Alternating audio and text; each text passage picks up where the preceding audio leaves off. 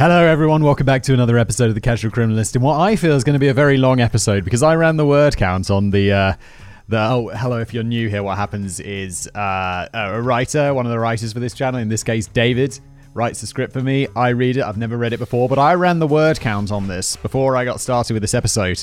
And I sent David an email. I was like, hey, David, can we divide this into two parts? Because it's an absolute beast. He just wrote back, basically being like, dude, I wrote it as one piece. It's better as one piece. And I'm like, all right. I was like, yeah, you probably know best. But I'm like, this is going to be for a podcast, I feel these are not insanely long. But when you see like a YouTube video, it's like an hour and 30, hour and 40. I don't think we've cracked the 2-hour mark yet. But I mean, that is ridiculously long for a YouTube video. But we didn't divide it into two parts. It is a one-parter. We're going to be here for a while. It's Monday morning. Thought I'd start the week bravely, honestly. This is Dorothea Puente, the Devil's Golden Girl. As I briefly just mentioned, the shtick on this show, shtick's kind of got negative connotations. I don't mean that. I mean like the theme, the way things work. What we do here is I'll read it. I've never read it before, and we kind of explore it. We learn it together. I don't know this case. All I know is that David has given me a pronunciation guide on Dorothea here, and I'm definitely going to screw it up and call her Dorothea many times because for some reason that's how I want to say that word in my mind. So apologies ahead of time. Let's just crack on, shall we? Thank you, David. Thank you. Also, thanks to Jen, who adds in the wonderful sounds and music and images and all of that stuff afterwards. Also known as an editor. Simon, you can't just use that word rather than describing the job every time. Anyway, enough rambling. Let's get into it.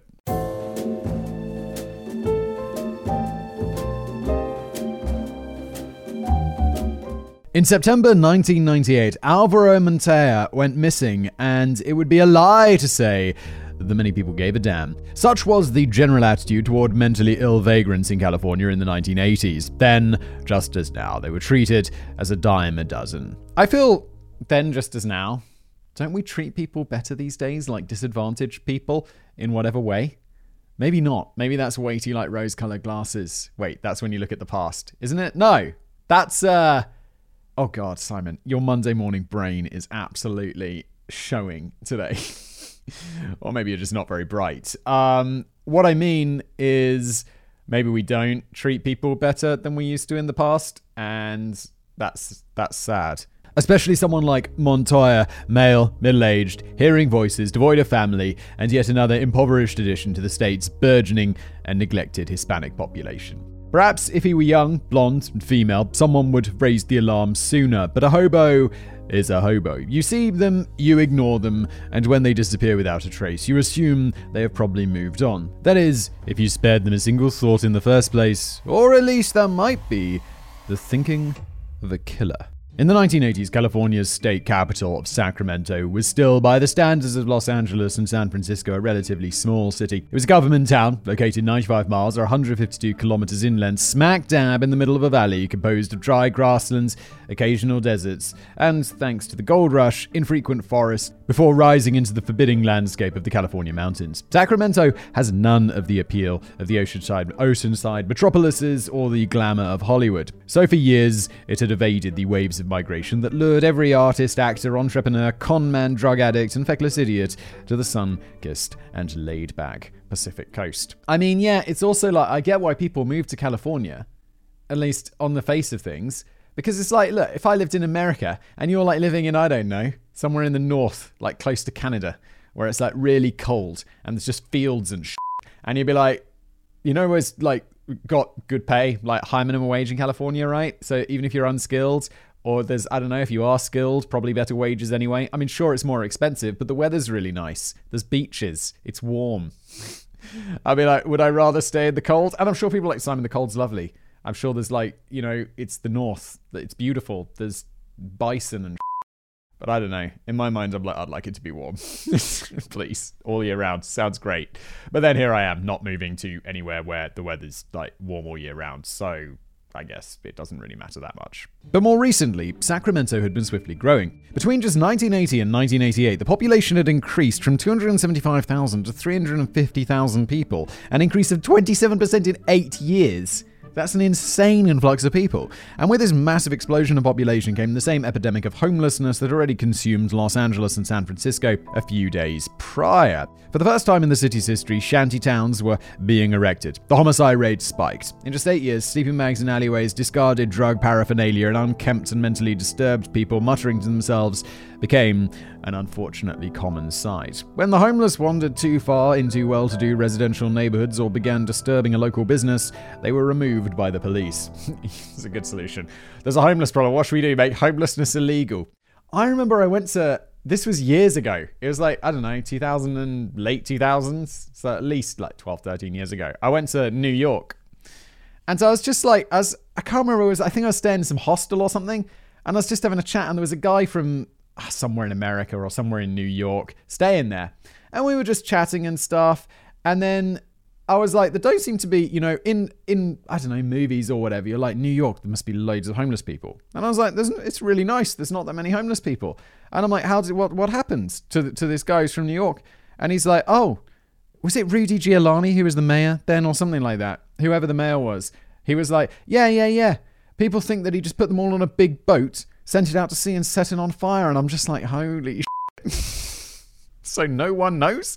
I mean, I'm sure that something happens, but I was like, dude, okay. Otherwise, they were ignored and left to sleep rough outside in the city's temperate climate. And if they were mentally competent enough to fill out the paperwork, they could subsist off a small welfare benefits program. Thus, there arose in Sacramento in the 1980s two solitudes of rich and poor that rarely interacted. I'm sorry, I realized with my statement about the homeless people in New York, I didn't mean to be offensive. The guy's joke was obviously offensive. It's not my joke. And also my point about like making homelessness illegal was definitely a joke. Obviously, like you need to do something about it, like through welfare programs, not through making it illegal. That makes no sense, and it's obviously not going to work. Alvaro Montoya was 52 years old, had been homeless for years due to a mental illness that went undiagnosed and untreated, and spent his days floating in and out of alleyways and shelters. His was not a difficult case. Montoya's mental illness would likely have been eased with basic medication, and he could have gotten a job and a normal life if anyone had deigned to help him during his many decades on the streets. Alvaro Montoya was mistakenly dubbed Alberto by the local gringos, and subsequently nicknamed Bert by the people who knew him. He was a big, lovable teddy bear of a man, and irrespective of his mental issues, he had always been gentle and friendly. One day, Bert came to the attention of Judy Moyes, a street counsellor with the Volunteers of America. She took an unusual amount of interest in him. Judy's job was to locate homeless people who were mentally ill and not capable of seeking welfare benefits for themselves. She checked up on Bert regularly, and on the 3rd of February 1988, Judy managed to find Bert a place to stay at a boarding house run by a kindly old lady in her 70s at 1426th F Street. Bert would be able to pay his rent with part of his welfare check now that Judy had signed him up for the benefits program. Slowly but surely, Bert got his life together. Within a few months, he'd purchased clean clothes, was washing and grooming regularly, and had come to grips with his mental illness. By all metrics, Bert was on the mend, and this was a success story of volunteerism and compassionate charity work. Judy was delighted to see this, since she had become fond of his effortlessly, this goddamn word, every video I do, I just can't say it, and I'm sorry.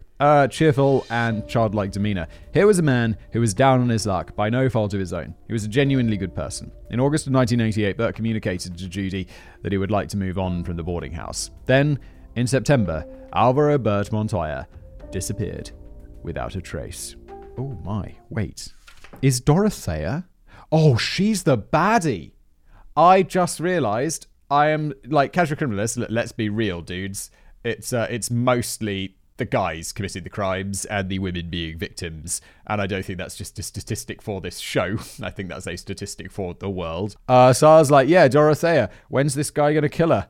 And I'm like, oh, wait, no. Oh, God, I got it wrong. This sweet man is going to, yeah. Oh, okay. At least that's what I'm assuming. Shows how little. I really don't read these ahead. You know it now. The lunatics running the asylum.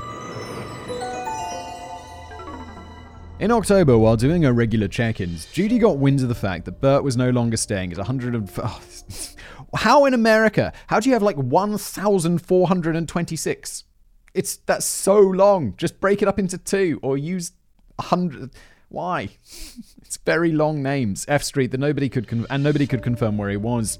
He had not been seen for a month. He was not back on the streets. He was not seen back at the shelters. He was nowhere to be found. Judy was then told that he was visiting a doctor in Mexico to detox and was due to return in a few days. What?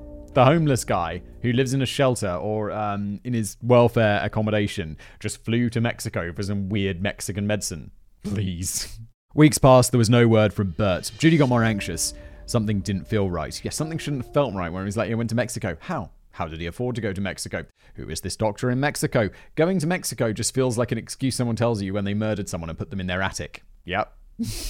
Another month passed, and in November, Judy got a call from a man who said, "Hi, my name is Don Anthony. I mean, Michelle Erbegon." What? "Hi, I'm Simon. I mean, Mike." What? "I'm Bert's uncle. We're here in Shreveport, Utah. Bert told me to call you and let you know he's all right." Bert had apparently returned from Mexico on November the 6th, come back to 1426th F Street, packed up his stuff, and was transported away by a group of people claiming to be his relatives. But Judy wasn't buying any of this bull. Bert had previously informed Judy that he had no family to speak of whatsoever, especially not Don Michelle. On November the 7th, 1988, Judy Moyes filed a missing persons report with the police. She suspected foul play. She did not know why anyone would target a happy-go-lucky, mentally imbalanced former vagrant. To the credit of the Sacramento police, they did not brush off the report of a former homeless man going AWOL or even assign it a low priority. Sure, Bert could have moved on without a trace like a lot of other transients with mental illnesses, but that didn't explain the dodgy phone call from the obviously fake relative. The cop dutifully paid a visit to 1426th F Street the same day. Yeah, this is the thing. If you just shut up. Hey, wait, who said he went to Mexico? Judy was told. Told by who? I don't know. Maybe someone at the shelter or whatever. It doesn't matter.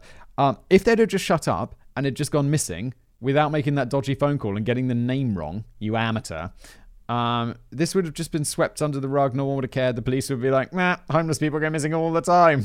Because police, why? The boarding house on F Street had a very specific kind of clientele. Tough cases, alcoholics, drug addicts, people just out of prison, the mentally ill, violent people, former thieves, you name it. People had come and gone out of the boarding house all the time. It wasn't unusual for this crowd to disappear without leaving a forwarding address, and a lot of them slid back into their old ways. So on the surface, it was possible that Bert could have just done the same thing. Alternately, the house on F Street was chock full of potential suspects who might have done something to Bert. Yeah, this I feel like could be quite open and shut, because if someone there did something to him, either the police are going to run into that person pretty quick and, do something about it, or they're not. And I feel like that's where our police action's going to end. Even though there's the dodgy phone call, I don't know. I just feel they're not going to dig much deeper than that, because how do you do that? Like, you go to Utah and try to find someone to coordinate across state lines and all that stuff? I don't know. This was the 1980s. I feel like that's even hard today. The number of times I catch a criminal like, yeah, I just went to a different state and no one cared. It's like, oh, okay. Happens way too often. The landlady greeted the beat cop when he arrived. She was concerned about Bert and endeavored to be helpful. She introduced him to the boarding house's 8 residents, a group of ne'er-do-wells composed of men and women. Some of the residents were drunk, some were drug addicts, and some were mentally unstable. The police officer asked them a few questions, and amid a number of disjointed and distressing life biographies that were all tragic in their turn, the residents all affirmed that Bert Montoya had left with relatives the day before. Okay. Wait, so he was really there and he came back and he collected all his stuff? I assumed that when he went to Mexico, that was code for he's been murdered. And then some people came to collect his stuff, but without him. So this is a twist I did not expect. As the officer was leaving, one of the tenants, John Sharp, approached him and slipped him a note. It instructed the officer to meet him at a separate location. At their separate meeting place, around the corner, Sharp told the policeman the most astounding story. Here we go. This is getting exciting. Sharp claimed that the residents had been intimidated into lying to him. Bert had not returned on November the 6th and been ferried away by relatives to Utah. Bert had not been seen since September. Okay, well, just like old Fat Boy says. Furthermore, Sharp expressed concerns about strange occurrences at the boarding house. People were disappearing without explanation. Sharp said foul smells were emanating from one of the rooms. He heard thumps and bumps in the night. Sharp also suspected that Bert had been murdered and buried in the back garden. Oh my god. Why? In New York? This place has a back garden? Wait, is this New York or New York? Well, I know we're in Sacramento, aren't we? I was just talking about homelessness in New York, like an idiot. In my mind, this is happening in New York. I've just ruined it for myself. It's in Sacramento. Unfortunately, Sharp had no evidence to corroborate these allegations. Sharp neither drank nor did drugs, so it was not clear why he'd fabricate such claims. On November the 11th, 1988, a team of 3 policemen led by Sergeant John Cabrera, the Homicide and Missing Persons Division, arrived at 1426 F Street. That's how I'm going to say it from now on, because reading it 1426th F Street every time is grinding on me. Grating on me? Grinding on me. Grating on me. Grinding on me would mean something else. The landlady greeted the policemen and let them in. They asked permission to do a sweep of the house. At this point in the investigation, they did not have a warrant, but the landlady said that they could search the house anyway. The sooner they did, the sooner they could get to the bottom of what was going on. During Cabrera's sweep of the house, he looked in drawers, cabinets, closets, under beds, and even tapped the walls to detect a change in sound in case a body had been concealed within them. I guess that's the thing. The beat cops like, this guy told me a story. They think that people are being murdered in this house. And then the detectives cover, they're like, better check the walls for bodies. I'm glad I'm not a detective. There were no illegal drugs stashed in the house. All that Cabrera found was a bottle of pills that belonged to the landlady and a curious empty pill bottle on the floor for flurazepam made out to one Dorothy Miller. Upon inquiring with the landlady, Cabrera established that Dorothy Miller was a relative who'd come to stay and probably left that pill bottle behind. A quick check on the name of the current tenants revealed that none of them went by the name Dorothy Miller. Only one woman, a female in her 70s and a recovering alcoholic, was staying at the boarding house at the time. Cabrera confirmed that the tenant did not take flurazepam. The landlady was a former nurse in her late 70s who'd served at the Battle of Bataan in 1942 when the Japanese had achieved a slow and bloody victory, so it was relatively easy for the experienced nurse to track her boarders' various ailments and medications. Oh, sorry, I was just confusing the landlady with the tenant because they're both females in their 70s. But the landlady's the nurse. So she was the one. She was like monitoring who was on what drugs and whatnot. Okay. But something didn't feel right. It felt like everybody in the house was keeping something from Cabrera. So who was intimidating these people and telling falsehoods and half-truths? Cabrera turned his attention to who might have harmed Bert Montoya. Not many of the current residents seemed to fit the profile of murderer or kidnapper. Most were either too unwell or infirm to carry out a crime, or didn't drive, or didn't seem to have any known associates to pose as Montoya's relatives.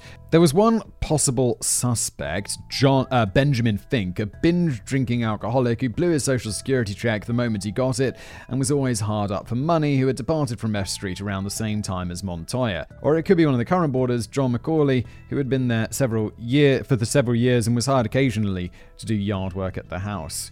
I know it's a super controversial thing to say, and I always was wondering why it was so controversial.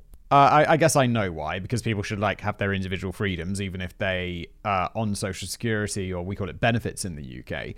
But if someone's an alcoholic and they're staying in a welfare house and they're still just giving cash money, which they know which is going to be blown on alcohol, why is the idea of just giving them money that can't be spent on alcohol such a terrible thing to say?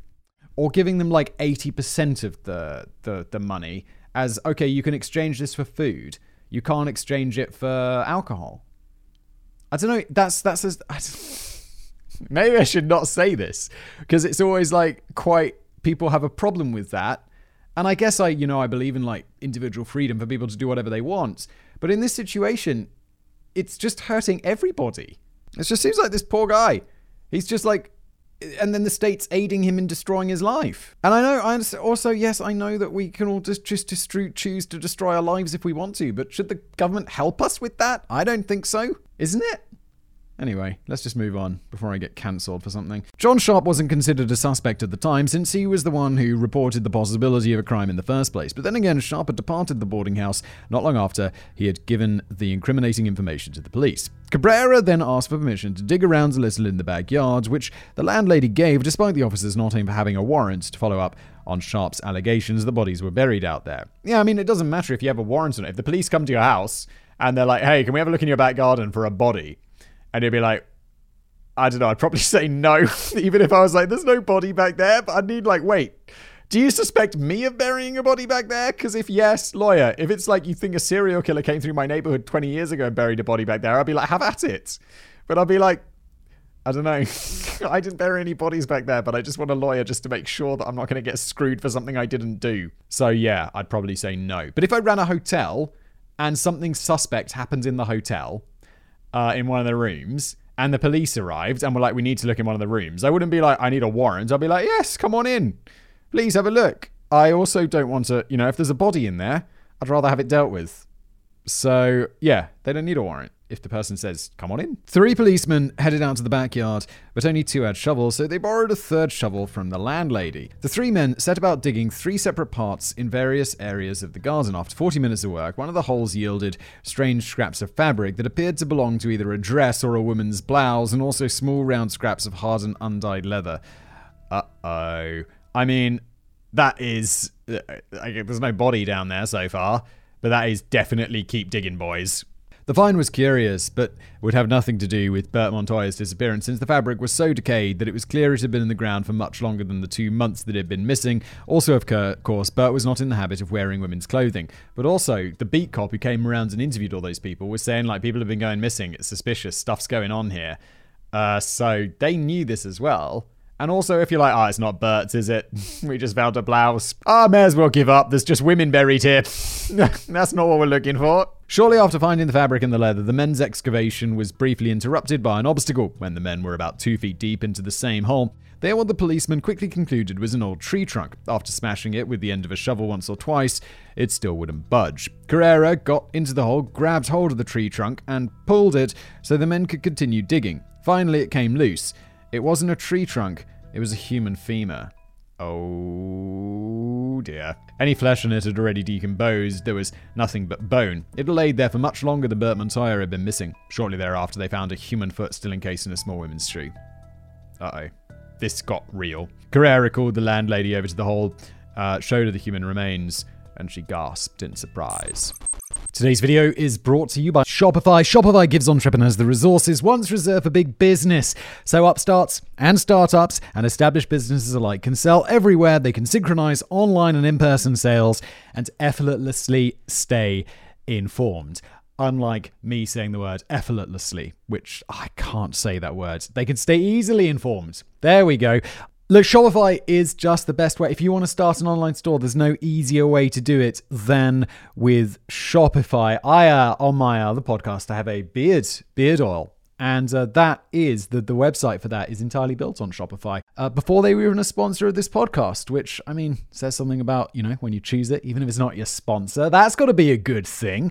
I think it's just really the best option out there. So Shopify powers millions of businesses from first sale to full scale. Plus, you can gain insights as you grow. It reports your conversion rates, your profit margins, and beyond. So get started with Shopify. Go to shopify.com/casual. That's all lowercase for a free 14-day trial and get access to Shopify's entire suite of features. Grow your business with Shopify today. Go to shopify.com/casual. That's shopify.com/casual.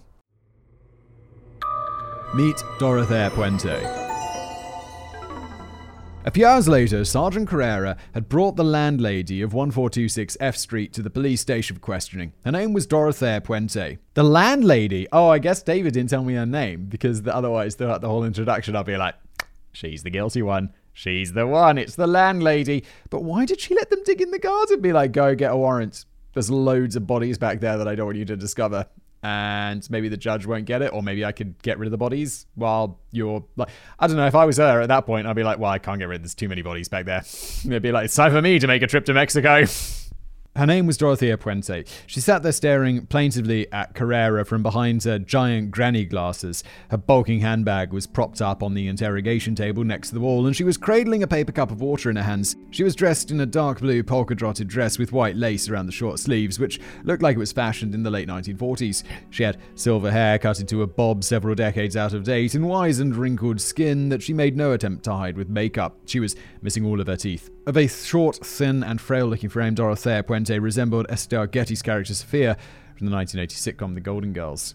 I've never seen The Golden Girls, so I have no idea what this lady looks like. A background check had established that Puente was on parole for forgery, theft, and drugging people's drinks with sedatives and painkillers. Oh my god. What are you doing being allowed to run like a place where people on drugs come to get clean or not be homeless and stuff? Oh my god. When she was arrested in May 1982, she was in possession of a ticket to flee to Mexico. Dorothea Puente had been given 5 years, for which she served 3 before being released on good behavior in 1985. Uh-oh, don't give her bail.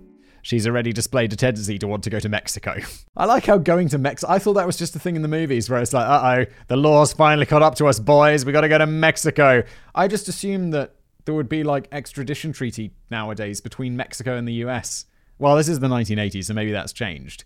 But I feel like you'd really have to go further than Mexico. Maybe you just go to Mexico first, and then you're like, I don't know, go somewhere else. I thought that was just for the movies. But I mean, they always get it from somewhere, don't they? From there, Puente operated a boarding house on 1426 F Street with rooms for 9 people. The landlady had gained a reputation for taking on needy cases with nowhere else to go, and also tough and violent cases. She was very patient with alcoholics and drug addicts. She did not tolerate any sorts of substance abuse or criminal activity on the premises. She ran a tight, clean ship, but was also very gentle, caring, and empathetic towards the tenants. It was Puente's reputation that motivated charity worker Judy Moyes to find a spot for Bert Montoya at Puente's boarding house a few months prior. It was only when Bert went missing and Puente seemed to be deliberately concealing where he'd gone that Judy suspected that something was not right with the old woman. Meanwhile, so positive was Puente's reputation in her local Hispanic neighborhood that she gained the nickname of La Doctora, relating to her time as a nurse during the Battle of Bataan in the Philippines in 1942. The problem was that Dorothea Puente had never served as a nurse in the Philippines and would have been just 13 at the time of the bloody Battle of Bataan. Despite her appearance and claims to the contrary, Dorothea Puente was just 59 years old. Oh my. Oh my. Sergeant Cabrera commenced the interview by confirming Puente's personal details, including her age. She claimed that she was Mexican-American, raised in a family of 18 children. Oh my god, the past. And that Puente was her maiden name. Cabrera confirmed that Puente had lived at 1426 F Street since 1978 until she was arrested in May 1982 for the aforementioned charges of forgery, theft, and drugging. Oh wait, so she lived at the place that she was later the landlady of? That's weird. Wait, did she go there, murder the previous landlady, forge the stuff to make it into her name, and then kind of take over her life? That's intense. It's just a theory, but that would be intense. She then returned to F Street when she was released from prison in September 1985. Both before and after her prison term, she paid rent to her nephew Ricardo, and both before and after her prison term, she had maintained a boarding house for the disadvantaged. When Cabrera pointed out there were a few inconsistencies in Dorothea Puente's statements to Judy Moyes regarding Alvaro Bert Montoya's disappearance, Puente threw up her hands and said that her memory wasn't so good and she didn't know at the time that she had to remember every detail. Montoya had told her that he was visiting a doctor in Mexico, and when he returned on November the 6th, he had vacated his room and left with a group of relatives for Utah. Puente then asked Cabrera if his family had been in contact with police. Cabrera replied no, and that even if they had, he would need to physically see that Bert Montoya was alive and well in order to rule him out as a missing person. Cabrera added, it's like, yeah, just give the police a ring and tell them that he's fine. It's like, that's not going to work. The police are not that dumb. Cabrera added that Judy had made it clear that Alvaro Bert Montoya did not have any family to speak of. He also pointed out that John Sharp had testified to the police that he had not seen Bert since September 1988 and that he did not return home on November the 6th. Dorothea insisted that Bert had been at F Street on November the 6th and claimed Sharp was lying. Sharp had evidently been behind on his rent payments, not paying for the month of October until November the 3rd, having blown his welfare check on gambling and alcohol. Again, we come around to like, why should gambling? Here's some money from the government that you should be spending on food and lodging because you don't have any money and otherwise you're homeless. Don't go to the casino, okay? I'm trusting you not to go to the casino. Is this a good idea? Is this the best idea in the world? Do we need that level of agency? According to Dorothea, Sharp was lying out of bitterness because she had recently evicted him. Indeed, all the other tenants affirmed that Bert had been at F Street on the 6th. Yeah, but the problem is, she holds a lot of leverage over them because she's like, this is where you live, it's very cheap, and you get looked after. And if you say anything bad or like anything like that, or if you don't lie for me, I'm going to kick you out. That's some strong leverage. At that point, Cabrera turned the conversation to Benjamin Fink, the 55-year-old alcoholic who had departed from the boarding house in August 1988 after a stay of just 2 months. Dorothea claimed that he was always out drinking, blowing his welfare check on booze, and getting extra money by selling his blood at the blood bank. Do they accept it if you're an alcoholic? I feel like you'll fill out that form and they'll be like, do you have this? Do you have that? Do you have this? And you'll be like, oh, I am an alcoholic. Or if you lie, then they're going to take that blood sample and be like, yo, there's loads of alcohol in here, isn't there? We can't take this. And then on the side, I'm like, just thinking about that and expanding I'm sure it's going to be a deeply unpopular thought. The idea that, okay, so he can use his blood bank money to buy alcohol, if that's what he wants, and he can use his welfare money from the government to buy food and not gambling, or he can gamble his blood bank money. Whatever, the blood bank money is his money. He earned it with his blood. Eventually, his drinking got so bad that Dorothea evicted him, at which point she claimed that Fink moved back to Marysville, California. Cabrera told her bluntly that given Fink was such a notorious drunk, always getting thrown out of bars and getting into mild scrapes with police in Sacramento, that someone would have picked Fink up in Marysville by now for being drunk and disorderly. Yet he had stayed completely off the radar, and they could not find Fink's new address. That's because Fink is buried in the garden. At this point, Puente volunteered to let the police put a tap on her phone so they could monitor all of her conversations to establish that she was telling the truth if either Ben Fink or Alvaro Montoya called. What? You shouldn't tell her that. You should just get a warrant to tap her phones. Don't tell her. Don't ask permission. That's weird. To be fair, it's actually quite smart in a way, because if she agrees to that, they know that she knows that they're not going to call because they're buried in the garden. Cabrera then addressed the fact that a few hours earlier, they had found the remains of a human being in Puente's backyard. I want to bring that one up. She knew they were digging in the garden. She's probably sitting there being like, when are you going to bring up those bodies, huh? There's a lot of bodies buried in the garden. I saw that femur. She began to say, but if that body was Alvaro, but Cabrera interrupted her by saying, I don't think it was Alvaro. I'm not sure that body was put there this decade. And I don't think it was Ben Fink either, to be truthful. Throughout the interview, Cabrera used the bluff that the police had been getting reports of other disappearances and rumors that dead bodies were being buried in Dorothea's backyard for over a year at this point. This was a lie. If the police had gotten such reports a year ago, they would have arrived to inspect the place long before the disappearance of Alvaro Bert Montoya. The fact was, at this point, that Cabrera had already realized that the body they'd found in the backyard only a few hours before belonged to a woman, neither Montoya nor Fink, but someone else entirely. But Dorothea Puente did not budge. Cabrera then asked about the 1-inch layer of concrete that was poured over where the body was found, claiming after much hemming and hawing that it must have been laid down around February or March 1988, shortly after Bert Montoya arrived at the house. According to Cabrera, there had been digging and pouring of concrete all over the yard in various places, which Dorothea slowly and vaguely corroborated, not really supplying firm dates for when the work was done. Why are you pouring concrete to stop, if the police go digging in your backyard for bodies, an inch of concrete is knocked, they'll be like, oh, well, that's impenetrable. I guess we better stop. Definitely nothing buried down there. Just concrete. More concrete. As we had done the work, Puente mentions tenant John McCauley, who among a number of other men had done casual labor for over the years. Indeed, Puente was known around the neighborhood for giving work to ex-convicts to do some periodic landscaping in her backyard. Dorothea was quick to underline that she didn't do any of the work herself because she had a bad heart. And she's so old, except she's not old. I mean, she's 59. It's not young, but it's not like this old lady persona that she's putting on.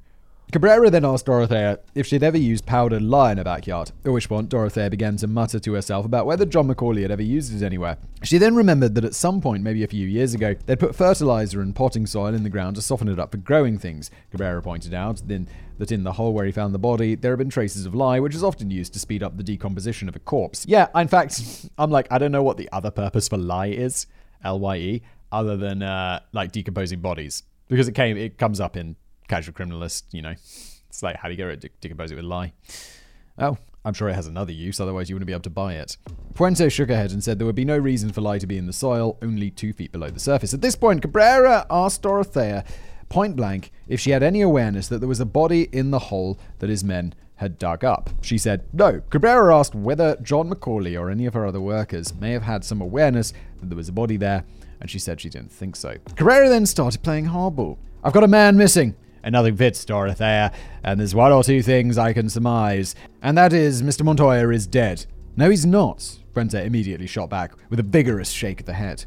Cabrera continued, I'm just trying to surmise here, and then we'll clear this up. He is dead, and either John McCauley killed him, or he met foul play by your hands. Those are my alternatives. And another alternative is out there, lying in their backyard, perhaps with other people.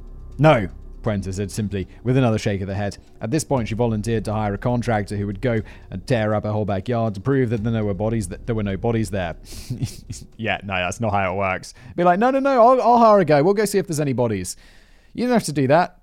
Police. It's like, yo, the police are going back there and they're getting some archaeology You know, like when you see archaeologists working, they're doing like grid stuff, they got those strings out, they're like documenting little bowls and When CSI go out there, they do that on steroids. Not some dude called John who's a contractor, just like, yeah, look, I found a skull. It's not how it's going to work, Dorothea.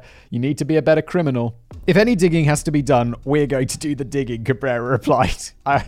Afterwards, he should just state, obviously, Dorothea, obviously. Are you so stupid? Dorothea raised her hands in the air as if taking a silent oath of honesty. Sir, I have never killed anybody. What about Mr. Macaulay? Cabrera shot back. Puente asked, what reason would he have to kill anybody? I'd be like, if I was, I'd be like, yeah, it was him.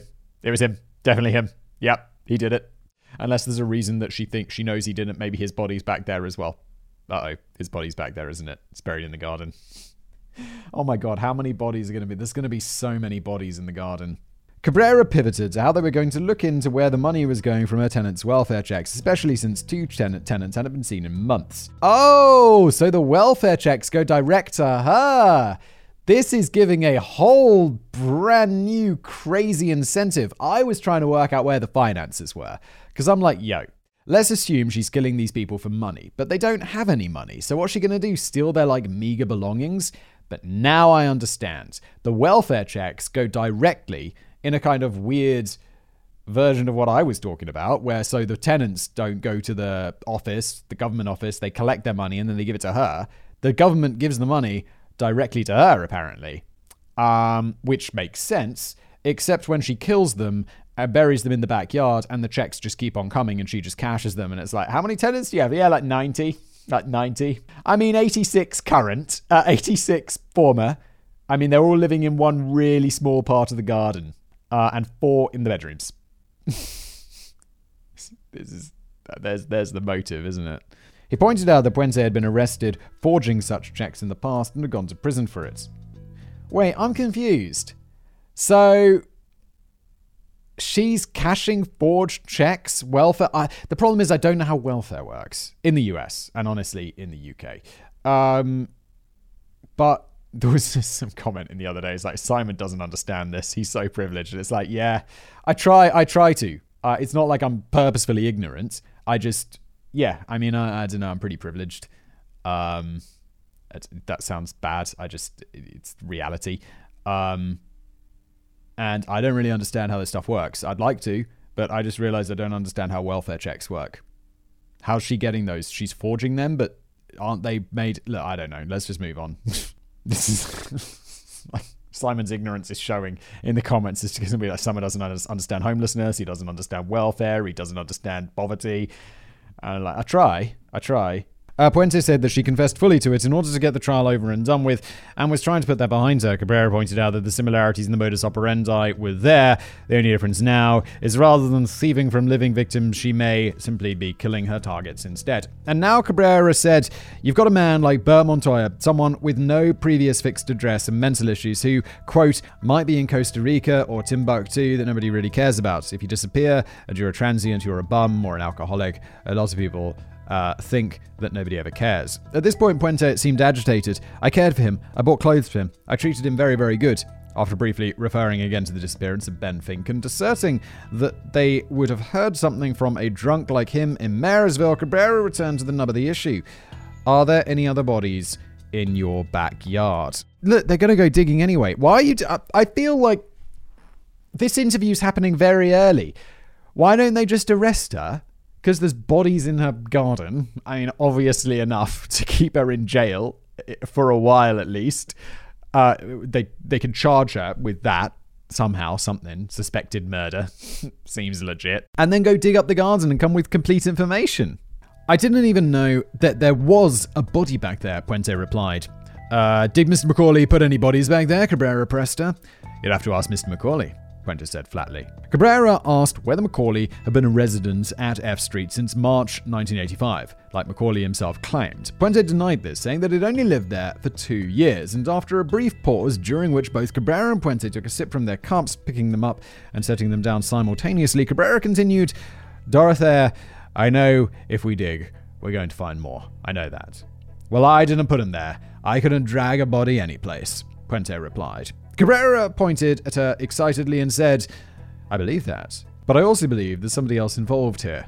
Dorothea, I think somehow you're involved in it. It may not be by your hand, but it is by somebody's hand, and I think you are very, very frightened right now.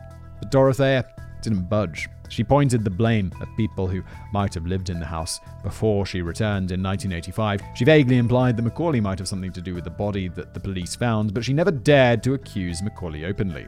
Dorothea was released without charge and went back to F Street where she spent the night.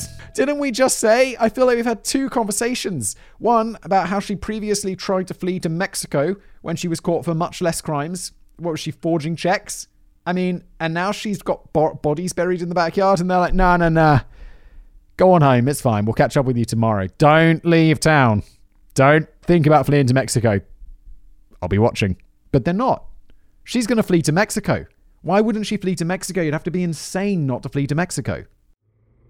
Black coffee, dark thoughts, darker deeds. The coroner confirmed that the body in Dorothea's backyard belonged to an unidentified elderly woman. The coroner also determined that the scraps of undyed leather found in the hole were actually strips of skin that had fallen off the body as it had decomposed. Oh, God. As if it were the peel of a banana. The flesh had dried out and hardened slightly while it lay buried in the hard ground. The next morning, on November the 12th, 1988, Dorothea was back at a house on F Street observing the unfolding scene from her window. In the backyard was a massive CSI team. Yeah. It's not John, your contractor, doing this. It's CSI. Complete with shovels, brushes, and mechanical digger, getting ready for a long day's work. In front of the house was a growing crowd of journalists and onlookers who had shown up to watch despite the rainy weather. A few minutes before the day's digging began, Dorothea Puente walked up to Sergeant Cabrera. She asked him anxiously, "Am I under arrest?" Cabrera replied that she was not, and inquired why she asked. She just replies, yeah, definitely not thinking about fleeing to Mexico right now. Definitely not. That digger's going to find nothing. Everything's fine. I'm just going to pop to the post office for a while. And I need my passport to check my bank account at the post. I'll be back. I'll be right back. Jet to Mexico immediately. Puente explained that the presence of all the police, the media, and the gawking bystanders had made her very anxious and upset. She asked Cabrera permission to go with John Macaulay to the nearby Clarion Hotel, where she would meet her nephew Ricardo, who owns 1426 F Street, for a cup of coffee. Sergeant Cabrera, well, I about the nephew owning it, my theory about her murdering the previous owner and then forging the documents to have it in her name, I was wrong. That would have been a fun twist if this was made into a movie. Maybe that could be the twist. You know how it's like based on a true story. That could have made it more interesting. Scriptwriter Simon. Sergeant Cabrera asked his commanding officer, who said they didn't have sufficient evidence to detain either Puente or Macaulay. You kidding me, mate? How? There's bodies in her garden. If the police came around to my house and found bodies in my garden, I'll be like, I didn't put them there, but I know I'm going to get arrested. There's bodies in the garden. It's like bodies in the attic. Yo, you're getting arrested, or they're like asking you not to, they put some tracker on you or something like that, right? Or you have to pay bail. Like, get arrested, pay some big-ass bail, although she's not getting bail because she's fleeing to Mexico. How is there not enough evidence? Additionally, despite the inconsistencies in Puente's stories, she had been immensely cooperative with police investigations up to that point. She had voluntarily allowed the police to search her home and to search her backyard. She had sat in interrogation without a lawyer. Cabrera came back and granted her request. My dude, no! Being cautious, Cabrera walked with Puente and Macaulay toward the hotel. Puente was wearing a long red coat due to the weather and was bearing a large handbag. Cabrera watched for a while to make sure that Puente and Macaulay entered the hotel. Then he slowly went back to the digging site. 21 minutes later, the CSI team unearthed a second body. Police rushed to the hotel coffee shop to arrest Puente and Macaulay. What is going on, cops? Why, if you're like, there's a second body, now we know, arrest them? How was one body not enough? It's like, oh, no, you're not a murderer until you've killed two people. One's fine. It's like, murder me once, shame on you. Murder twice, then you go to prison. That makes no sense. A terrible analogy, but you get my meaning. What's going on, police? They were nowhere to be found. Shocking. A brief investigation found that they departed the area roughly 15 minutes prior in a taxi cab. From there, they went to a bar in Sacramento. Okay. Should we go to the airport and get on a flight to Mexico? Yeah, but let's stop for a quick drink first, shan't we? I mean, our nerves are on edge. They're digging up bodies in the garden right now. Let's pop in for a quick pint, and then we'll get right to the airport. Despite it still being morning, Dorothea downed a couple of vodkas with orange juice and Macaulay drank beer. From the bar, the two fugitives split up, with Macaulay hiding out in the squalor of the homeless community downtown, and with Puente catching a cab to Stockton, California, where she was dropped off at a bus station. It would later be determined that with her large, bulging handbag, Puente was carrying upwards of $3,000 cash in small bills to facilitate her escape. Oh, they're in Sacramento, right? In my mind, I'm still picturing this happening in New York. Like, all of the scenes are kind of like the gray of New York rather than the like orange of California. Again, like most of my knowledge of America is just like movies. But yeah, so she's just going to pop on a bus down to Mexico, not a plane. Obviously, it's right. It's close to the border. I don't know. When Cabrera heard that the prime suspect in a multiple murder and missing persons case had slipped the net by playing the distressed old woman. Slipped the net by playing the distressed old woman, David. No. The police were like, yeah, no worries, you can go hang out at the hotel. This is the police's fault. She must be like, bro, are you smoking crack? As soon as you leave, I'm getting the out of here. What is going on? And asked to go get a cup of coffee mere minutes before she knew another body would be discovered, a sickening feeling settled in the pit of her stomach, and, quote, I felt like someone had ripped my insides out. Yo, Cabrera, mate, what? I don't know. I obviously must be missing something because it's such an insane decision to let her go. Over the next few days, with Puente having completely disappeared, even more bodies were dragged out of shallow graves in the garden at 1426 F Street, including that of Alvaro Burt Montoya. The 52-year-old was murdered just as he was finally getting a chance at a fresh start and a better life. The Devil's Golden Girl. Dorothea Helen Gray was born January the 9th, 1929 in San Bernardino County, California, to Trudy and Jesse James Gray. Someone called their kid Jesse James? All right. His father worked as a cotton picker. Dorothea's claim that Puente is her maiden name is a lie, and there is absolutely zero indication that she is even remotely Hispanic. Dorothea is of predominantly English, Irish, and Scottish descent. Nevertheless, Dorothea circulated the lie that she was born in Mexico to a devoutly Catholic family of 18 children. She had 3 siblings, not 18. All of this seems to have been done to gain the confidence of people in the predominantly Hispanic neighborhood in Sacramento, where Dorothea Gray ran her boarding house, enjoyed a good reputation, and accrued the nickname of La Doctora. Both of her parents were alcoholics, a trait that seems to have been accentuated by the stresses of the Great Depression, which began the year of Dorothea's birth. Jesse James Gray also appears to have been depressed, frequently threatening to kill himself in front of his wife and children. Dorothea was no older than 8 years old when she was subjected to this. The family existed in both poverty and squalor due to recurrent parental alcoholism, and very often Dorothea had to scavenge for food. This is one of those situations, normally, it comes and it's like, we look at the person who's become a serial killer and they've been like abused by their parents or whatever. And this is abuse, but it's obviously a very different form of abuse where it's like, you can't, alcoholism is a disease, depression is a disease. It's not like they were choosing to beat their children or whatever. This is just abuse, but it's just sad. Jesse James contracted tuberculosis, a disease which was treatable by the 1930s, although not curable. It certainly did not need to be fatal, but due to his poverty, his lifestyle, and his suicidal ideation, Jesse James did his best Arthur Morgan impression and died in 1937, his tuberculosis entirely untreated. Trudy Gray was evidently such a rampant alcoholic that she lost custody of her 4 children in 1938. Highly unusual for an alcoholic mother in that time, so she must have been in a very bad way, or else lost them deliberately before dying in a motorcycle accident that same year. Yeah, like alcoholism and motorcycles, probably like, I don't know, if you like drinking a lot, maybe motorcycle's the better option, actually. Because if you get in a car while you're drunk, you're probably more likely to kill other people. Whereas if you're on a motorbike, you're more likely to kill This is so dark, Simon. Where are you going with this? Good Lord, just get on with the bloody story. Meanwhile, Dorothea and her siblings were briefly packed off to an orphanage before they were taken in by relatives in Fresno. During Dorothea's time at the orphanage, she was sexually abused. Like with the upbringing of many serial killers, it was a case of out of the frying pan and into another equally hot frying pan filled with dog shit, or in the fire, if you prefer. Let's go with the fire. Dorothea's upbringing in Fresno was not a happy time.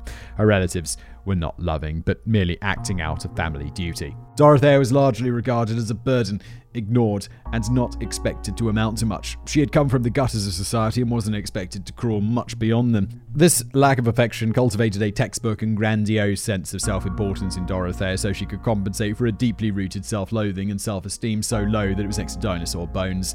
This inferiority complex also birthed Dorothea's lifelong addiction to lying in order to make herself out to be more important and talented than she really was. And much to the detriment and frustration of my own research, Dorothea never broke with this chronic habit till the day she died. Yeah. It's like, this is another problem. Like, I do these other YouTube channels where you cover like history and stuff, and there's so many like ancient historians where it's like they just made stuff up. Like Herodotus, it's like yeah, Herodotus wrote this. Might be true, might not be true. You never know. It's Herodotus. And when you got like chronic liars and you're doing something like this, it's like, well, you just don't know what's true. You just don't know what's. I'm always like, just assume it's all a lie and just try and base it on evidence. I feel the same way about that as I do about eyewitness testimony. It's just not reliable. So just base it on, what the CSI team discovers, the evidence, the hard evidence. In late 1945, when Dorothea Gray was only 16, she met a soldier, Fred McFall, who was recently demobbed from the Japanese theater at the end of World War II. After a very brief romance lasting only a few weeks, the teenage Dorothea married the GI, who was eager to return to a quote-unquote normal life after witnessing the horrors of war. This is reminiscent of many boomer hookups in the post-war period. Boomer hookups. It's like the baby boomers, but boomers like so like, okay, boomer nowadays. I like it. The source of many of history's first no-fault divorces. In 19... someone was telling me, oh my God, I said like, all right, boomer, or okay, boomer, in another video I made where someone was just saying the most boomer shit ever.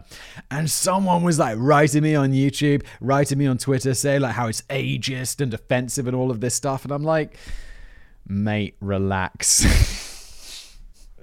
I don't think like ageism, it's like I can make fun of old people. Ageism is where it's like someone applies for a job and you discriminate for them based on their age. Is ageism going to be like the new thing where it's like you can't make fun of old people? It's like, or young people. It's like, yo, we've all been young. We're all going to be old. It's like, okay, I know someday I'm going to get super old and out of touch, and like people are going to be like, Simon, that's not politically correct. So I'll be like, that was back in my day. And I know we're all going to get like that. I mean, hopefully less so. Now, I don't know. I hope I don't. But I also know I'm going to get like old and stupid. I mean, hopefully. Unless I get killed earlier. But it's like, okay, mate, who the okay boomer dude. It's just like, relax, all right? Take it easy. Chill out. It's not that important. This is reminiscent of many baby boomer hookups in the post-war period and the source of many of history's first no-fault divorces. In 1946, Dorothea gave birth to a daughter. She had another daughter in 1948.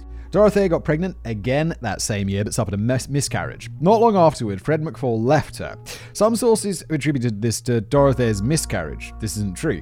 In reality, Fred abandoned her due to her drunken and promiscuous behavior with no formalities, and only years later sought a de facto divorce. But in 1948, Dorothea lied that Fred had died of a heart attack shortly after their marriage. A tragic tale of true love masking the humiliation of a failed marriage that probably shouldn't have happened in the first place. Possibly following her mother's footsteps, immediately after the divorce, Dorothea palmed one of her daughters off on some relatives who lived in Sacramento, and not finding any takers for the second daughter, Dorothea dumped her in an orphanage. Man, like... I don't know. I mention this all the time. It's just like, look after your kids, people. Come on. You did this. In order to keep up with the lie that Fred had died shortly after the wedding, Dorothea did not recognize she was mother of either child until several decades afterwards. When her second daughter visited Dorothea at 1426 F Street in 1986, she described Dorothea as a woman lacking a personality. Savage. I know people, I'm always curious about this. Like, people who were, if I was this woman's daughter... and she'd abandoned me in an orphanage after she couldn't get family to take me in, my desire to go and see this woman would be absolutely none. And I don't know if you feel differently because you're like, oh, they're my biological parents or whatever. I've got to find out what they're like. I'll be like, sure, I want to know what they're like. So I'll just look up their Instagram or their Facebook and be like, oh, okay, still a but I wouldn't want to go meet them. It just sounds uncomfortable. And they were a anyway. In truth, Dorothea would rarely display any emotion or assertiveness in any of her social encounters. We know what that sounds like. Sounds like she might be a psychopath. She was not prone to laugh, smile, frown, or cry. She stayed largely impassive in conversation and very rarely volunteered any information about herself. Dorothea was too busy reading you so she could play you, to care about sharing personal information about herself. A lot of people feel an emotional release or stress relief when venting and sharing with another person. Not so with Dorothea. She usually listen and react to whatever the other person was saying and strategically venture a sharp phrase here and there to have maximum manipulative impact. As a result of this passivity, this apparent harmlessness, more prone to listen sympathetically than talk, it's no wonder she managed to cultivate trust in many people. It's also no wonder many people thought she was wise. The only thing people were not expecting is how often she'd be able to plant a well-placed lie. Masquerading as a widow in 1948 and without any children to support, Dorothea tried her hand at forging checks in order to purchase things and pay her own bills. Dorothea's reluctance to get an actual job would be a recurring theme throughout the rest of her life. She was quickly caught by the police because of her forgeries and sentenced to a year in prison, but was paroled after 6 months. Dorothea rarely acknowledged the time she spent in prison and spun a tale of her own. In 1948, according to her, she was shopping at a department store in San Francisco when she was spotted by a talent scout for the Radio City Rocketeers, flown to New York for an audition and was hired on the spot. Dorothea claims that she spent half a week in New York before flying back to San Francisco to work in the kitchens of a seafood restaurant. Dorothea Gray's stage name was allegedly Sharon Nyada, which she would later transform in life to the alias Taya Singaloa Nyada, posing as a Muslim of Egyptian and Israeli descent. During her time dancing with the Rockettes, Dorothea claims that she met John F. Kennedy and his wife Jackie and became best friends with actress Rita Hayworth. Dude, one of the things with lies, don't make them too elaborate. Like, that's another rule. If you're going to lie, make it simple. Because when it gets like, yeah, I was a dancer, and then I was this, and then I had this complex backstory, and then I did this, and then we met the Kennedys, and then I was best friends with Rita Hayworth, and it's like, just be like, I was a dancer in New York for 6 months. Yeah. And then if someone else be like, yeah, there was a scout thing, and it was fine. Much more believable right there. Allegedly, in 1957, Dorothea and another dancer fell into the orchestra pit. Oh my God, why go this deep? And Dorothea broke her leg while the other dancer became paralyzed. The broken leg tragically ended Dorothea's dancing career. During the same period, in the 1950s, Dorothea claimed that she played regularly as a professional golfer in the LPGA. Oh my God, it's like when your life's boring, just make up a more interesting life. It's like, yeah. Before this, I was tennis. I was a big tennis player. Yeah, just this is one of my favorite things. Total sidetrack, but I would learn Czech. Like I live in Prague, and I was learning the Czech language, and my tutor is like, tell me something interesting, and I accidentally said that I went to play tennis. I meant to say like, I'd like to play tennis or whatever, and she was like, oh, so you play tennis? And I'm like, just because it's a lesson, it's a language lesson. And I'm like, yeah, sure, let's just continue down this path. It's not a lie, it's just like a way to practice conversation. And then the next thing I know, she thinks I'm a professional tennis player. And I'm like, oh my God, this is not what I intended. And then she'd be like, did you play tennis years later? Did you play tennis this weekend? And I'll be like, yes. I never played tennis since I was a kid. I just got too deep in the lie. It was terrible. And I didn't want to just say to her, I'm sorry, I know it's been, and then years go by and you're like, I don't play tennis. And then she'd be like, well, why did you lie to me? And I'm like, I didn't mean to. It just got out of control. Good Lord. Sorry, that was such a side tangent. Needless to say, this entire story is absolute shit. Most likely, the only thing true about it is that after her release from prison in 1949, Dorothea violated the terms of her probation by fleeing to San Francisco, where she worked in the kitchens of a seafood restaurant. The only believable part? The only part of the story that's true is the only believable part. Shocking. A few years later, still in San Francisco, Dorothea met a Swedish merchant seaman named Axel Johansson. They married in 1952 and lived in mostly Sacramento for the next several years. Axel's job took him to the sea on a frequent basis, and Dorothea would spend his wages on gambling, drinking, and she'd regularly have affairs with other men. Johansson and Dorothea would separate multiple times over the course of their marriage, but for years, Dorothea evidently found a way to convince Axel to reconcile. In 1960, while still married to Johansson, Dorothea was caught in a Sacramento brothel by an undercover policeman when she offered to give him oral sex. She was given 90 days in the slammer for owning and operating a brothel. Whoa! She was caught in a brothel, and that's like, yeah, she owned it. Damn. Shortly after her release, Johansson and Dorothea committed to the DeWitt State Hospital, where she was placed on antipsychotics. While there, psychologists diagnosed Dorothea as being a pathological liar with borderline personality disorder. Dorothea also maintains that she had major cancer surgery in this year when doctors removed her uterus and part of her intestines and stomach, but this is likely more lies from Dorothea. It is, however, possible that due to her work as a sex worker, Dorothea did have a hysterectomy at some point. Dorothea's and Axel's marriage dragged on for a further 5 years until their eventual divorce in 1966. Bizarrely, according to Dorothea, she and Axel maintained a friendship right up until her death. He even sent her Christmas cards in prison, though we only have Dorothea's word for this, and Johansson has routinely declined to talk to journalists. Regardless, that was this Johansson dude. I'd be like, that was a super dark period of my life where I made this terrible mistake of marrying this woman. I don't want to talk about it. Why would I talk to journalists? It just makes me look bad and makes me relive shit I don't want to relive. Regardless, Dorothea retained Axel's last name and operated under the alias Sharon Johansson for a few years afterward. It was during this time that Dorothea transitioned from being the bawdy housewife and cat-house madam to being a kind and caring Protestant Christian who engaged in works of charity. She funded this with her ex-husband's alimony checks. For a couple of years, Dorothea ran a shelter for impoverished women, which may have been a front for another brothel, and then ran a rehabilitation program for alcoholics. Naturally, she had no qualifications or state license to run a rehab, and it's likely she was running some sort of welfare scam, getting the drunks to sign their new support checks over to her. Her life. It's like, yeah, she's finally doing something good, and I'm immediately like, she's not. It's a scam. It's a scam. It's a scam. It's like, when someone who's been a con man or a criminal for their whole life, and then they start running a charity because they're reformed, be like, maybe before you donate to that charity, look into it real extra thoroughly. In 1968, 39, I'm not saying people can't change. People change all the time. Mostly not, but they do. And but I'm just saying a little bit more due diligence because of the history, you know?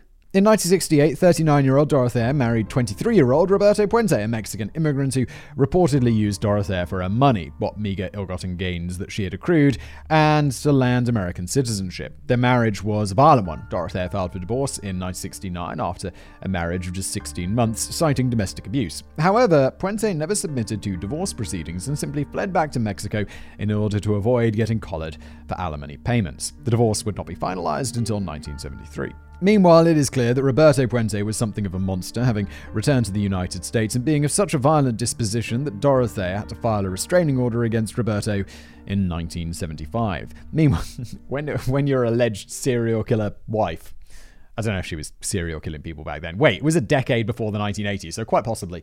You're a serial killer filing a restraining order against someone, that person's bad. Meanwhile, back in 1969, Dorothea matured her most recent scam and rented a 16-bedroom boarding house at 2100 F Street, just down the road from the 1988 murder house. A harmless old woman.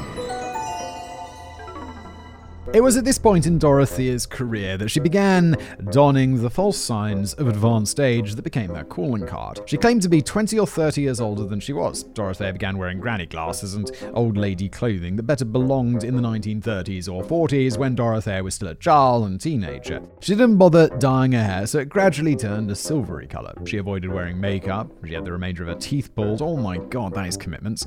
Some of them had gotten rotten in previous years of hard living and regularly went around without wearing dentures. The effects of having toothless gums contracted the skin around her mouth, sucking it inward to give an extreme impression of senescence. It was almost like she was deliberately going for the look of the granny from Bugs Bunny. In addition, Dorothea began acting absent-minded, frail, and harmless. But the retired fraudster, drunk, sex worker, outpatient, and brothel owner was only 40 years old.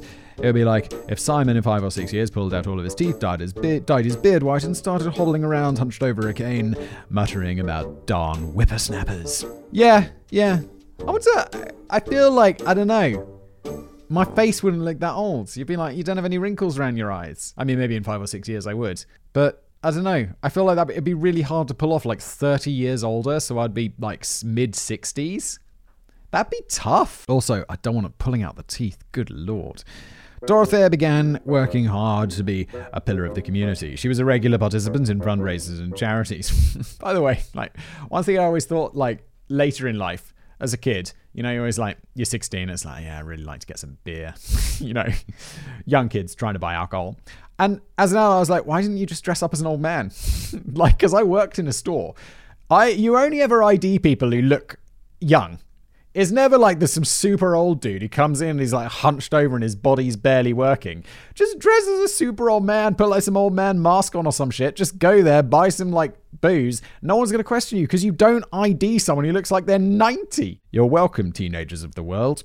She was a regular participant in fundraising and charity. She hosted Alcoholics Anonymous meetings, and it's clear that these activities were an excellent way of recruiting needy cases to move into a boarding house. Dorothea also performed the service that social worker Judy Moyes would do 2 decades later. She'd find particularly troubled individuals and help them sign up for social welfare programs.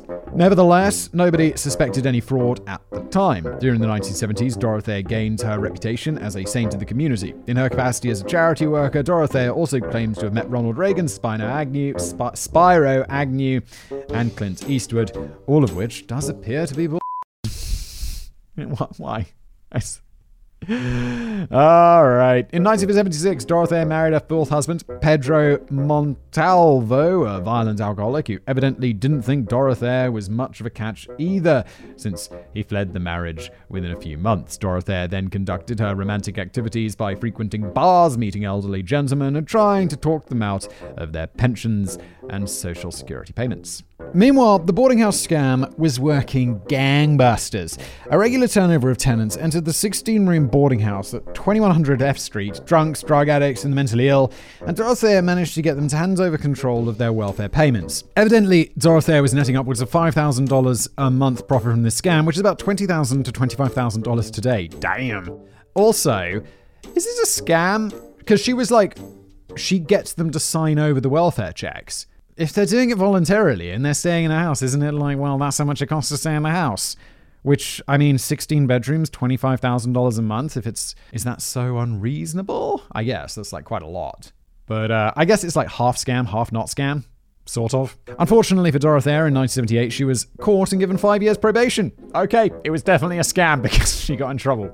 The signing over the checks thing, that's that sounds dodgy. And had to pay $4,000 in restitution. She was also banned from operating a boarding house. Seeing as she was making $5,000 a month from the scam, and then only had to pay $4,000 in restitution, it's a little bit weird. Instead, Dorothea pivoted to drugging and robbery for a time. Those are definitely crimes. She was reported to have entered hospitals disguised as a nurse, providing patients with drugged food and drink before relieving them of any valuables that they might have had with them. She also entered the homes of 3 elderly women under the guise of friendship, drugged them, and then stole any money and jewelry that they had in their houses. Due to her posing as a harmless old woman and due to the disorientation and vulnerability of her victims, she was able to move without detection for a time. In early 1982, in violation of her probation, Dorothea rented a 9-bedroom place at 1426 F Street to begin operating a boarding house again. She invited 61-year-old Ruth Monroe, her partner in a small catering business, to live with her and act as the unwitting frontwoman of the operation. It is fairly clear Monroe thought she was operating a charity and did not know that Dorothea was running a scam. Within a few weeks, Monroe became gravely ill, alarming her family. Nonetheless, Dorothea claimed that she was a nurse who had served in the Battle of Bataan in 1942 and pledged that she'd take good care of her friends. Monroe died of an overdose of codeine and Tylenol. Dorothea claimed to authorities that Monroe had been depressed for a long time, and police ruled the death as a suicide. In reality, Dorothea had murdered Ruth Monroe and continued to run the boarding house herself. Meanwhile, Dorothea drained thousands of dollars belonging to Monroe from their joint account for the catering business. In May 1982, Dorothea met 74-year-old Malcolm Mackenzie at a bar, drugged him, and he watched helplessly as she stole his cash, valuables, and even the diamond ring off his pinky finger. Mackenzie accused Dorothea of the crime, and she was promptly arrested. After a police investigation, Dorothea was linked to an additional 4 druggings and robberies. She was given 5 years and began her sentence in August of 1982. How do you think you're going to get away with this for so long? At some point, they're going to be... Those women she robbed from their houses and stuff before, or the nurse in hospital, isn't a sketch artist or someone eventually, or they're going to set up a sting because she keeps coming back to the same hospital or whatever? I'm amazed she got away with it for so long. It's yeah, of course. Malcolm Mackenzie gets robbed at a bar. And then he's yo, this woman robbed me at a bar. I think we can find her. And they find her and arrest her. How do you think... I guess, like, people are... You just assume people won't remember your face well enough or something? When the family of Ruth Monroe heard about Dorothea's conviction, they begged the police to reopen an investigation into Monroe's death. This was ignored. Instead, Monroe's death would remain a suicide until Dorothea's other victims were dragged out of the yard at 1426 F Street in 1988. Now, during her time in prison for theft, drugging, and fraud, Dorothea began corresponding with a 77-year-old man, Everson Gilmouth, who lived in Oregon. When Dorothea was released from prison on good behavior in September 1985, Gilmouth fetched her from the prison gates in a red 1984 pickup truck. Dorothea managed to convince Gilmouth to marry her, to set up a joint bank account, and resume renting out 1426 F Street. Gilmouth also collected a regular retirement pension. This woman is a master of manipulation to get all these people to do all this crazy shit. Within 2 months, Dorothea had murdered Gilmouth, continued collecting his pension checks, and wrote letters to Gilmouth's relatives saying that the reason why he hadn't been in contact was because he was dreadfully ill. In November 1985, Dorothea contacted handsman Ismael Flores to work on wood paneling at 1426 F Street and also to build her a 6-foot-long wooden box for junk storage. She then placed Gilmouth's corpse in the box, nailed it shut, and instructed Flores to take the box to a storage locker. Why? This is involving someone else in your crimes very unnecessarily. Like, if you've killed someone, don't find someone else and hire them to help you dispose of the body. That's just bad. That's just not smart. Joining him for the ride, Dorothea changed her mind and told Flores to simply dump the box on the bank of a river so that she could save money. Flores was paid $800 for the work, along with a red 1984 pickup truck, which Dorothea said had once belonged to her boyfriend, but he didn't need it anymore. Okay. That's seriously well paid. $800 back in the day. And a car? Gilmouth's body was discovered a year later and remained unidentified for a further 3 years until early 1989, when bodies had been popping out of the ground at 1426 F Street and investigators put 2 and 2 together.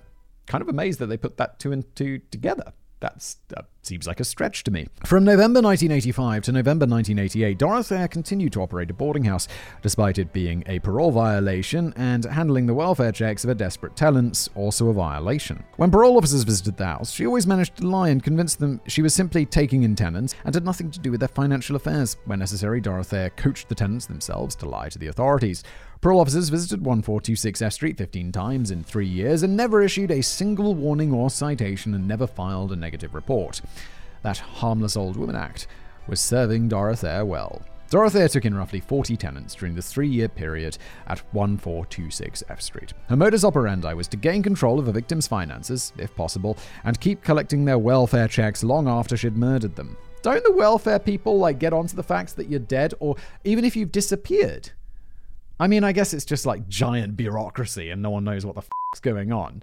But still, I mean, someone should be keeping an eye on that more closely. Because otherwise you get this woman Dorothea stealing everyone's money and getting rich off it, which is really not good at all. And she murdered them. Worse. Her preferred method of killing was drug overdoses. She would move their bodies in the middle of the night and when the other tenants were asleep, and store the bodies in an unoccupied bedroom for a few days to a couple of weeks. Nasty. Bodily fluids leaked out of the corpses during decomposition, soaking through the bedroom's carpet and into the wooden floors. When police rolled back the carpet, the stains were highly visible and the smell was almost overpowering. The rotting smell is what disturbed tenant and whistleblower John Sharp, and also disturbed Dorothea's next-door neighbor, whom she told the smell was just from fertilizer that she'd laid down in the backyard. Uh-oh. Dorothea hired a number of ex-convicts from a nearby halfway house to dig holes and pour concrete in her backyard, and also made use of the services of longtime tenant John McCauley. When the graves were ready, Dorothea would move the corpses down the stairs in the dead of night and out into the yard. The only telltale signs would be the thudding of a body on the stairs, heard by John Sharp. It's amazing that she's doing all of this while there's so many people around and getting away with it for so long. She's there's witnesses, there's tons, there's paper trails. This is bold crimes, and I'm amazed you got away with it for so long.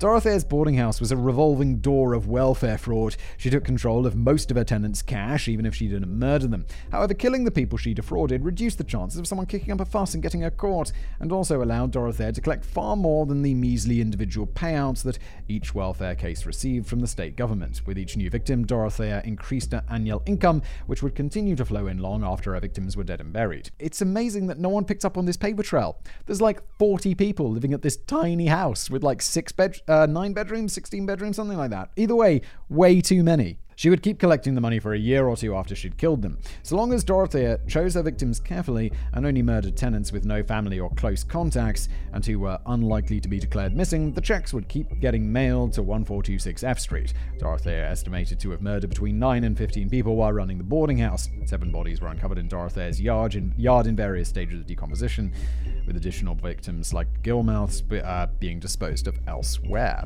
The 9 victims whom Dorothea was charged with killing were the lonely pensioner boyfriend Gilmuth, her duped business partner Monroe, tenant Leona Carpenter, the 78-year-old woman whose femur Sergeant Cabrera had initially mistaken for a tree trunk, Alvaro Bert Montoya, whose disappearance kicked off the investigation, Dorothy Miller, an alcoholic whose medication bottle was found by Cabrera and whom Dorothea Puente had claimed was a visiting relative, Benjamin Fink, the alcoholic who Dorothea had claimed to have evicted, James Gallup, an impoverished man dying of brain cancer, and 2 other women, Vera Faye Martin and Betty Palm, who had major health problems and no money, and who treated the boarding house as a low-rent hospice. One of the bodies discovered in the backyard was buried next to a small statue of the Virgin Mary, and it lacked its head, hands, and feet, which made identification difficult. Never trust a gold digger. Dorothea fled Sacramento. Oh yeah. We go back to this. She just ran away. Of course she did. Of course she did. And now even more so, we're like, oh my God, of course. On the morning of November the 12th, 1988, after stopping off at a bar for a few screwdrivers to bolster her courage. Oh, like the cocktail. I'm like, what? Why is she buying screwdrivers? The cocktail. She caught a cab to Stockton, California, where she boarded a bus for Los Angeles. While in LA, Dorothea checked into the Royal Viking Motel. She rarely left her room for the next 3 days, except to order food. She spent most of her time monitoring the news for information on the manhunt. Due to the sensational nature of the story, namely a bunch of dead bodies found in a quote-unquote old lady's backyard, Dorothea was splashed all over the news. Police had extended a dragnet for Dorothea across California and all the way down to Mexico. Meanwhile, John McCauley was busted in downtown Sacramento. He was later released without charge due to a lack of evidence of his involvement in the murders. Okay, but let's ask him not to leave town, shall we? The other ex-convicts evidently had no idea that they were being paid cash to dig holes for bodies. One of the ex-convicts, however, was named Don Anthony, the man whom Dorothea had paid to phone charity worker Judy Moyes with the cock and bull story about Bert Montoya moving to Utah with relatives. He had stuffed up initially giving his real name. Spectacular. Before correcting himself and giving a supposedly more Hispanic-sounding one. Though, in my opinion, the fake name he gave, Michael Obergon, obviously sounded more French. But you just can't find good help these days. On Dorothea's 4th day in her motel room, she got a little stir-crazy. She headed out to a nearby bar to do some serious drinking. Dorothea eventually fell into conversation with a retired carpenter named Charles Wilgers. She introduced herself as Donna Johansson. The two drank a fair amount and talked into the late afternoon. During the conversation, people just getting smashed in the middle of the day. It's so alien. Like, I mean, I've done it a couple of times. Like when I was a student, like I'd just be like, "Yeah, should we go out for lunch?" Be like, we had class this afternoon, didn't we? Be like, "Yeah, but I'm too drunk for that now." Should we carry on drinking? But like doing this as an adult man, it's just a little bit unusual to me. Just especially in the morning. It's like, good Lord. During the conversation, Dorothea peppered Charles with questions about his pension, welfare payments, and even suggested they should live together. Oh my God. The couple made a date to go shopping the next day, and they arranged for Charles to pick up Dorothea at the Royal Viking Motel. Charles went home with a strange feeling that this woman was a little bit creepy. Yeah, because you're having a drink in a bar in the middle of the day, then you get smashed with an old woman who's like, "We should live together," and then you're like, No. The feeling was confirmed when Charles recognized Dorothea as he turned on the television and saw the face of an accused murderer and fugitive staring back at him. He called a local Los Angeles news network, informing them of Dorothea's location, and the news station in turn contacted the cops. Why didn't you just phone the police? What's up? A few hours later at 10:20 p.m, police descended on the Royal Viking Motel. Dorothea lied and said that her name was Donna Johansson. The police demanded to see some identification. At that point, Dorothea gave up and simply said, "All right, fine, my name is Dorothea Puente." And then she surrendered herself to the police. What are you doing hanging out at a motel for 4 days and going to get shit-faced in the middle of the day with strangers when you're on the run? Again, it's amazing you got away with this for so long, seeing as you're just so shit at being a criminal. You should have immediately gone to Mexico. Just immediately. However you can. You've got thousands of dollars, tens of thousands in modern money. You should have just gone as fast as you can. Dorothea was escorted by the cops back to Sacramento on a plane borrowed from a traveling news crew. Okay. During the flight, she told the interviewer, "I have not killed anyone, but I cashed the checks. I used to be a very good person at one point in time." It's clear Dorothea had devised her new strategy to reduce the amount of jail time. It is only now that Dorothea began pointing the finger at John McCauley as being responsible for the murders. At only age 59, a few more years jail time for welfare fraud was decidedly preferable to several life sentences for first-degree murder. Forensics failed to establish a cause of death for any of the corpses found in Dorothea's backyard. This is hardly surprising given that all the murders were done with drug overdoses and the bodies themselves have been decomposing for several weeks to several years in the ground. Further frustrating the case was the fact that these tenants, either dying, mentally ill drug addicts, or simply depressed, were already on a raft of medications like antidepressants, antipsychotics, and painkillers. Testing found only one drug in all the bodies, and that was Darmane used in sleeping pills. Investigators revealed that between 1985 and 1988, Dorothea had gained multiple prescriptions for 30 sleeping pills a pop from 2 different doctors by feeding them a sob story about how she just wanted to help her troubled tenants get to sleep. Yo, what? And what sort of doctor's like, yeah, no worries. I've not seen these people, but I'll give you a giant prescription so that you can give them sleeping pills. Those doctors, someone needs to have a word with them as well. I mean, they're like the minor criminals in today's story, but that sounds like a crime. That feels like more than an ethics violation. Or like whatever, the code of doctoring or whatever. Like, come on. They need to get in trouble. We shouldn't just be giving sleeping pills to people to give to other people. There's a reason you can give pills to people, because you're a doctor. But it was difficult to nail down this drug to the cause of death since each body had been in the ground for a different amount of time and the drug had progressively leached out into the soil. Thus, each victim had a different level of drug in the system. Furthermore, it was unclear whether Dorothea had acquired enough sleeping pills to administer a fatal dose in every circumstance. However, it was plausible that when she did not kill a victim outright with pills, they could easily have rendered the victim inert so that she could suffocate them without any sign of resistance. Although arrested in November 1988, the identification of Gilmouth's body and additional police investigations delayed the beginning of the trial proceedings.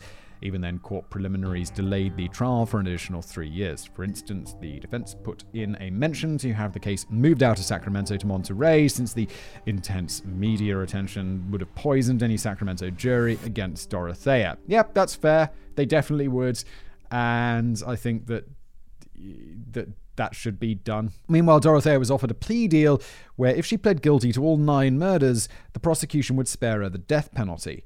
Well, I just made a video about the Manson family and Charles Manson and all that jazz, and they were sentenced to death, but then the death penalty was overturned in California, so people couldn't be sentenced to death. So this is in California. I thought death penalty wasn't on the table. Unless there's federal death penalty, is that a thing? And maybe this was a federal thing? I don't know. Dorothea rejected this deal and insisted upon her innocence. She said, "Not one person who worked for me saw me doing anything wrong. People were always coming and going. Alcoholics don't stay in one place for long. How did I know where they were?" Never showing any remorse for the victims, Dorothea was most concerned about her cat. The trial itself commenced in February 1993. 156 witnesses gave testimony and over 3,000 pieces of evidence were presented. You're getting the death penalty, aren't you? This is happening. The strategy of defense was to admit that Dorothea had stolen the welfare money of her victims. They even went as far as to not deny that Dorothea had buried the bodies in her backyard, but they argued that the cause of death was always natural causes. All these people were either ailing, addicts, or terminally ill. This is actually a clever defense strategy. Because I'm like, well, why would she do that? And then it's like, so she can keep cashing the checks. You know, if she doesn't notify anyone about their death, then the checks keep coming. This is actually a very smart defense strategy. Very nice. I mean, not nice. It's horrible. She should go to prison or be killed. But it's a good strategy. When they died, the defense claimed, Dorothea merely took advantage of the situation, concealed their bodies, and continued cashing the checks.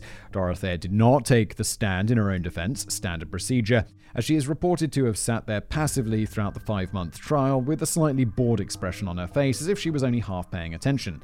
In July 1993, the jury went into deliberation. 11 out of the 12 jurors thought that she was guilty of murdering her tenants. Only one juror held out, saying that burying the bodies when they had no clear cause of death did not prove murder. Deliberations dragged on for 43 days, the longest jury deliberation in California history. But 11 out of 12 of them were like, yeah, guilty. It doesn't really sound like though you need 10? You need 10 or 9 or something? During which the holdout juror was physically attacked by one of his frustrated peers. Eventually, the holdout juror agreed to convicting Dorothea on 2 counts of first-degree murder and 1 count of second-degree murder. Dorothea Gray, McFall, Johansson, Niada, Puente, Montalvo, good lord, was given a life sentence without the possibility of parole and incarcerated at Central California's women's facility in Chowchilla, California. She resided there for almost 20 years, becoming a den mother, cooking Mexican food using ingredients from the prison commissary for her fellow inmates and winning the nicknames Ms. Dorothea and Mama Dorothea. She died there on March the 27th, 2011, of natural causes. She was 82. She finally attained the age that she'd been faking for almost 40 years. 2 years before her death in 2009, a journalist asked Dorothea if she ever wished she had received the death penalty.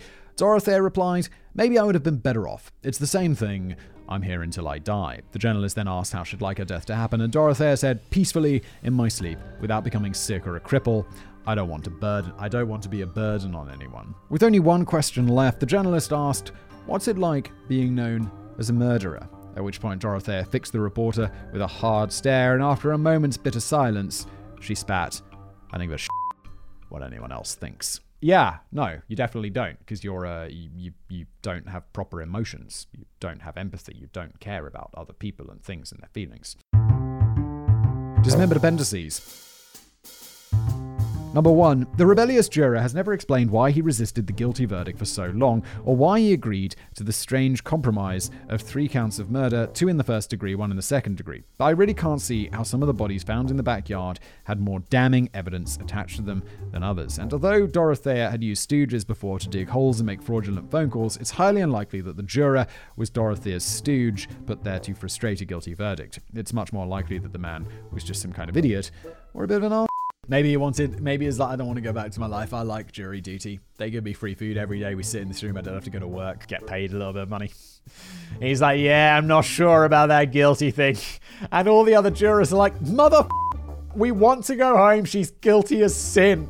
Please. We have families and jobs. Number 2. When searching 1426 F Street, Sergeant Cabrera found a book entitled Drugs and Their Effects, which pretty much amounted to what he called Dorothea's cookbook, since Dorothea had a reputation as a veteran poisoner. If I were those fellow prison inmates, I'm not sure I would have trusted any of her cooking. It is, however, interesting that she cooked Mexican food, maintaining the Puente persona to win over the prison's large number of Hispanic inmates. No one found out. It's like she's not actually Mexican. She just pretends. And they're like, yeah, but her Mexican food's pretty tasty. Like my favorite Mexican restaurant, they don't have any Mexican people, but it tastes good. I'll just let it fly. Number 3, 1426 F Street was also featured on television in 2015 in a particularly demented episode of Ghost Adventures with professional bag and pathological charlatan Zach Baggins, allegedly, where the frat boys turned ghost hunters talk to the ghosts of several victims and to the ghost of Dorothea Puente herself. Simon, I'm sure you'd love Zach Baggins. Zach Baggins sounds like a dick. Number 4. In the course of my research into Dorothea Puente, Pedro Lopez, and Israel Keys, among others, I've taken a look at YouTube and podcasts to see what the competition is doing. Okay, so it's kind of what I do. I was told to find that when some people were not just reading me the Wikipedia page or getting obvious stuff wrong, they were dead ass making stuff up to pad the runtime. Yes, this is such a thing on YouTube, and it's not just true crime. It's like across the board, where it's like there's so little information on something that people will just be like talking around it and making up like little details that, might be wrong, might be right, who knows? But it's like this really weird blending of fact and fiction. And I'm like, that and presenting it as fact.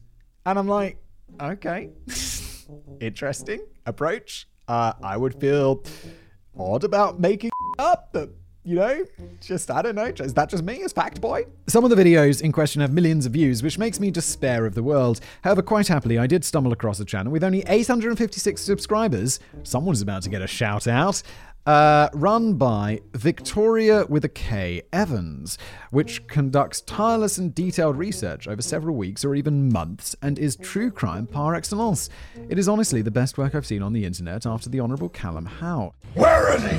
I don't know where he is. He found us. In a world where the internet dispenses misinformation as often as it does accurate facts, I thought we intrepid seekers after truth should stick together.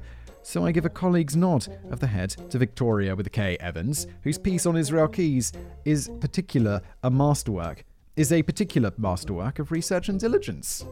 Well, great stuff, Victoria Evans. I hope people will go check out your channel. We'll put a link below. This has been an episode of The Casual Criminalist. Thank you so much for being here. I'm aware it's a long one. If you're here right at the end, brilliant. I hope you liked it. If you're listening as a podcast, we love reviews. I love reviews. 5 stars preferred, but give it, whatever you want. This podcast has gone on for so long. My coffee is stone cold, but I'm still drinking it. And if you're watching on YouTube, like, subscribes, comments, blah, blah, blah, blah, blah, shill, all that kind of stuff. And I will see you next time.